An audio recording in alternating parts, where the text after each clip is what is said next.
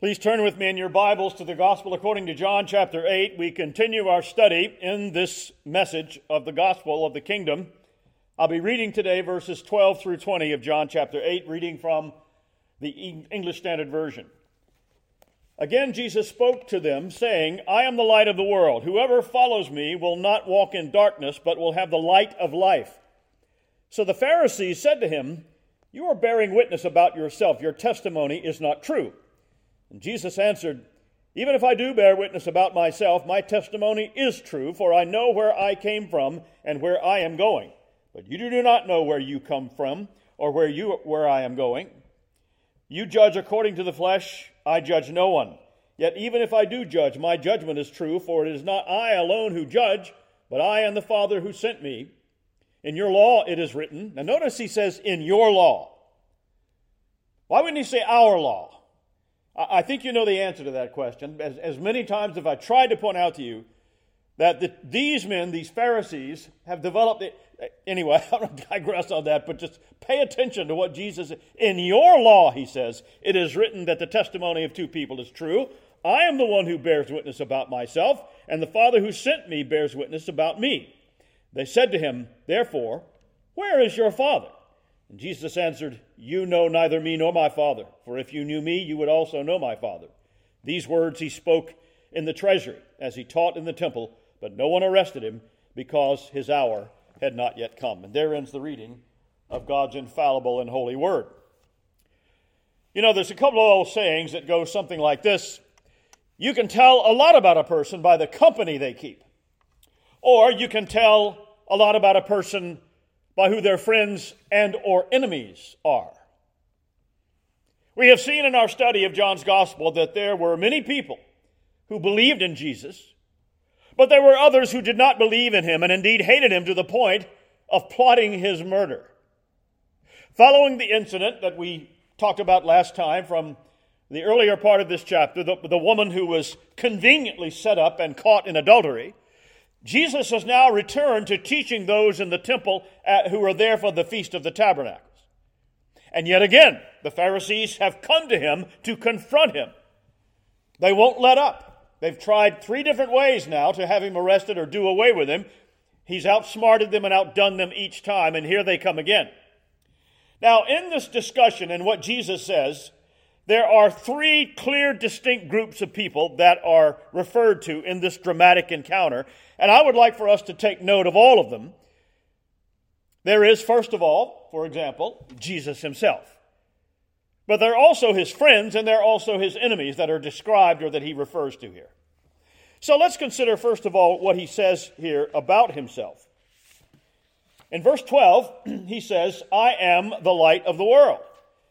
You know, all the way back in John chapter 1, John said in John 1, 4 through 9, In him was life, and the life was the light of men. And the light shines in the darkness, and the darkness did not comprehend it. That was the true light which gives light to every man coming into the world. So Jesus is making a declaration about himself in the very way that he's phrased these words. You know, in the Older Testament, light is frequently used as a visible symbol for God. And when the children of Israel wandered in the wilderness following their exodus from Egypt, it was the glory cloud of Jehovah God that lighted their way into the promised land. In Psalm 119, we read that the word of God is a lamp to our feet, a light to our path. And in Isaiah, we read, I will also give you as a light to the Gentiles. This is an early messianic reference to King Jesus. I will give you as a light to the Gentiles, that you should be my salvation to the ends of the earth. As I said, those words were spoken about the Messiah whose kingdom would come with the birth of Jesus. So in declaring himself to be the light of the world, Jesus means to tell everyone then and now that this world in which we live is a world in desperate need of spiritual light. That was true in Jesus' own day, and it certainly is true today. In spite of all of our advances in science and technology, in spite of all of our sophisticated lifestyles and the wealth of knowledge of all aspects of human life, we live in a society that is covered in darkness. And the Lord is the only remedy to that problem. Jesus declares that all those who would walk out of this darkness must do so with him. They must come to him. They must walk with him because he is the source of light and life. Now, in the days of Jesus, there were those who sought light and life from sources other than the triune God. For their example, there were some who believed that imperial Rome, the Roman government, the Roman state, which styled itself as the bringer and giver of civilization, the builder of roads, the bringers of peace, Rome was the light of the world. There were others who sought light from the pagan religions. They worshipped an army of gods and goddesses and angels and spirits and demons. Then there were others who were not given to such plebeian pursuits. They were philosophers and practitioners of human reason and logic. This is the true path of light and light. The followers of Aristotle and Plato, such as that. Now, they were all of them absolutely wrong to the last man. That this darkness is still a potent force today. In today's world, it is clearly seen in the fact that there are many people who believe just like the people did in the times of Jesus. Today, we have many people who have set all of their hopes for light and life, for example, on what the federal government can give them or do for them. That's the modern-day version of imperial Rome. Then we have the new religions of technocracy and earth worship and transhumanism that are nothing more than the ancient paganism dressed up in modern appearance. Today's pagans are those who believe that man is ultimately perfectible. And if we can just genetically modify the DNA of our human bodies, if we can educate enough people to think like we think they ought to think, we can conquer poverty and illness, and human evolution can be something that we can drive. This is how they think. But the words of Jesus still stand in total opposition to all forms of paganism. I am the light of the world, he said. But in saying that, Jesus was sending, I'll call it a coded message to the Pharisees, the enemies of Jesus. Notice he says, I am the light of the world. In John chapter 6, Jesus declared several times, I am the bread of life. Now, we can see that God is light in that his word and truth have done away with spiritual darkness. And we can also see, too, that God is like bread to all those who hunger for righteousness and truth. He feeds them the bread of his divine word. And using that kind of imagery, Jesus was communicating who he was in a way that was common, typical of that time. And there was nothing unique about that. But what was of immense, enormous significance in his phraseology was his deliberate use of I am. Here was an unmistakable claim by Jesus that he and Jehovah God are one. And I ask you to recall the words that we heard earlier from our Older Testament reading. God spoke to Moses, and when Moses asked God for his name, what did God reveal his name to be? I am. That was not just some simple way that Jesus was speaking about himself. That just happened to coincide with and correspond to the exact same thing Jehovah had said to Moses in revealing himself. This is Jesus making an unmistakable point to those Pharisees who would not have missed for a moment what Jesus was telling them. He is the light of the world. He is the giver of the law. He is the author of life.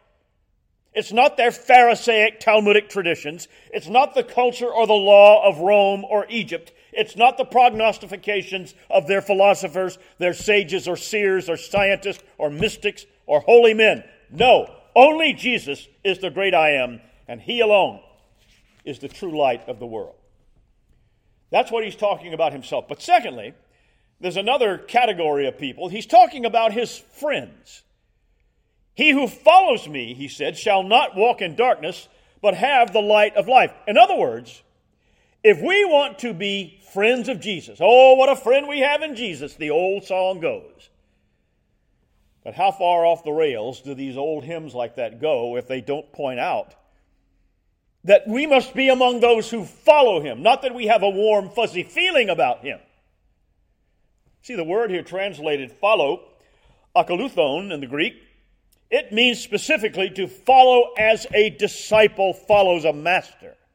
It means, another way of saying that is, to be in obedience. Now, unfortunately, there are some churches today who don't think straight about this, and they think that they are friends of Jesus even though they don't follow him. They don't obey his law in Holy Scripture. Or they may have a general belief in Jesus as having been a good man, or maybe they even believe that he was the divine Son of God. But they don't follow his path, his law. They don't live for him. And if you examine their lives closely, you will see that they walk just as much in darkness as those who don't even claim to be friends of Jesus. And you see, following Jesus is of tremendous importance. I say that because the Scriptures emphasize this. For example, in Luke's Gospel, we read this about following him. This is from Luke 11. I'm reading it from sort of a paraphrase translation. A woman in the crowd called out to Jesus, "Happy is the mother who gave birth to you and nursed you." But Jesus said, "No, happy are those who hear the teaching of God and obey it." Later we will read of Jesus making another unmistakable declaration about what it is that characterizes all those who would claim to be his friends when we get to John 14, where he says in verse 15, "If you love me, keep my commandments, obey my commandments. He who has my," this is verse 21 of John 14, "he who has my commandments and keeps them, it is he who loves me." So the reality is that Jesus' true friends follow him, and to follow him means to commit ourselves wholly and entirely to him. To be committed to him and his word as our only leader and lawgiver. And to submit our lives to him in all things, whether it be religion, education, marriage, everything in life. So, as I said a moment ago, the word or the idea of following in this sense is another word for obeying in that sense. It is also just another word, by the way, for believing. As far as the Lord is concerned, Jesus has no friends who do not believe in and follow him. And anyone who says that they believe in him, but who does not follow and obey him, is only fooling themselves. But to what end do we, as friends of Jesus, follow him? John 8, verse 12, different translation, "Whoever follows me will have a life filled with light and will never live in the dark." That's the end. That's what we get from this. If we follow Jesus, we will not walk in the spiritual darkness that so blinds everybody else. We will not be left in ignorance. We won't walk in doubt and uncertainty. No, we will clearly see the way of the kingdom. There are many people today, perhaps even some of us in this room, who enjoy themselves with lights, I'll put that in air quotes, lights that will become useless in the valley of the shadow of death. But the Lord testifies that Christ gives the true light to everyone who follows him, and that light will never fail. And that leads me then to the third and final category of people that are referred to here, and that is what he says about his enemies. Now, I'm going to read verse 19 again, John 8:19, different translation. "Where is your Father?" they asked. And Jesus answered, "Since you don't know who I am, you don't know who my Father is. If you knew me, you would also know my Father." So, for all of their pretended wisdom, the Jews are ignorant of God. Now, there are several reasons why that was so. For one thing, they judged by appearances. In verse 15, Jesus declares, and this is from the ESV, "You judge according to the flesh, I judge no one." Now, that's maybe a little cumbersome phrase translated. I think it's closer this way. You judge me by human standards, but I don't judge anyone by those standards. The Jews then, and now, by the way, then and now, they look upon Jesus and all they see is a man. They judge according to the flesh. But Jesus does not judge that way. He judges by what is true. Now, another reason for their ignorance is their own stubbornness and self-delusion. You know, friends, this type of willful ignorance is so common in our time. There are thousands of people in this world today who are brilliant by the world's standards, They are experts in the fields of science and mathematics, and they can argue and reason about religion and philosophy, and yet they really know nothing about God or reality. You know, Jesus is declared in the beginning of this gospel, in the beginning was the Logos. We translate it in most of our English Bibles. In the beginning was the Word, but it's the Greek word Logos, which has a very deep, rich meaning in that culture. And one of the better ways to understand that, in the beginning was the ultimate reality, and the ultimate reality was God and with God. And so, in other words, Jesus is declaring, or is declared to be, the source of all true reality. Now think about what that means for anyone who rejects God's ultimate reality, the Logos of God. Anyone who says regarding Christ our Lord that they are his enemies, that they will not have this man rule over them, they are at war with God and ultimate reality. They are on a crash course for death and doom and destruction, as is anyone who gets on their bandwagon. People today think that they're so smart. Now, to be sure, there are many people who are willing to admit that there is some sort of, intelligent force that created all things. That's one way they try to retain some pretended belief in God. But you see, God's character and his attributes revealed and talked about in Holy Scripture, his holiness, his purity, his justice, his unchangeableness, all of those are things for which they have no regard. Not only are they unfamiliar with those things, the very subject of God's nature and character makes such people very uncomfortable. They don't like to even think about it.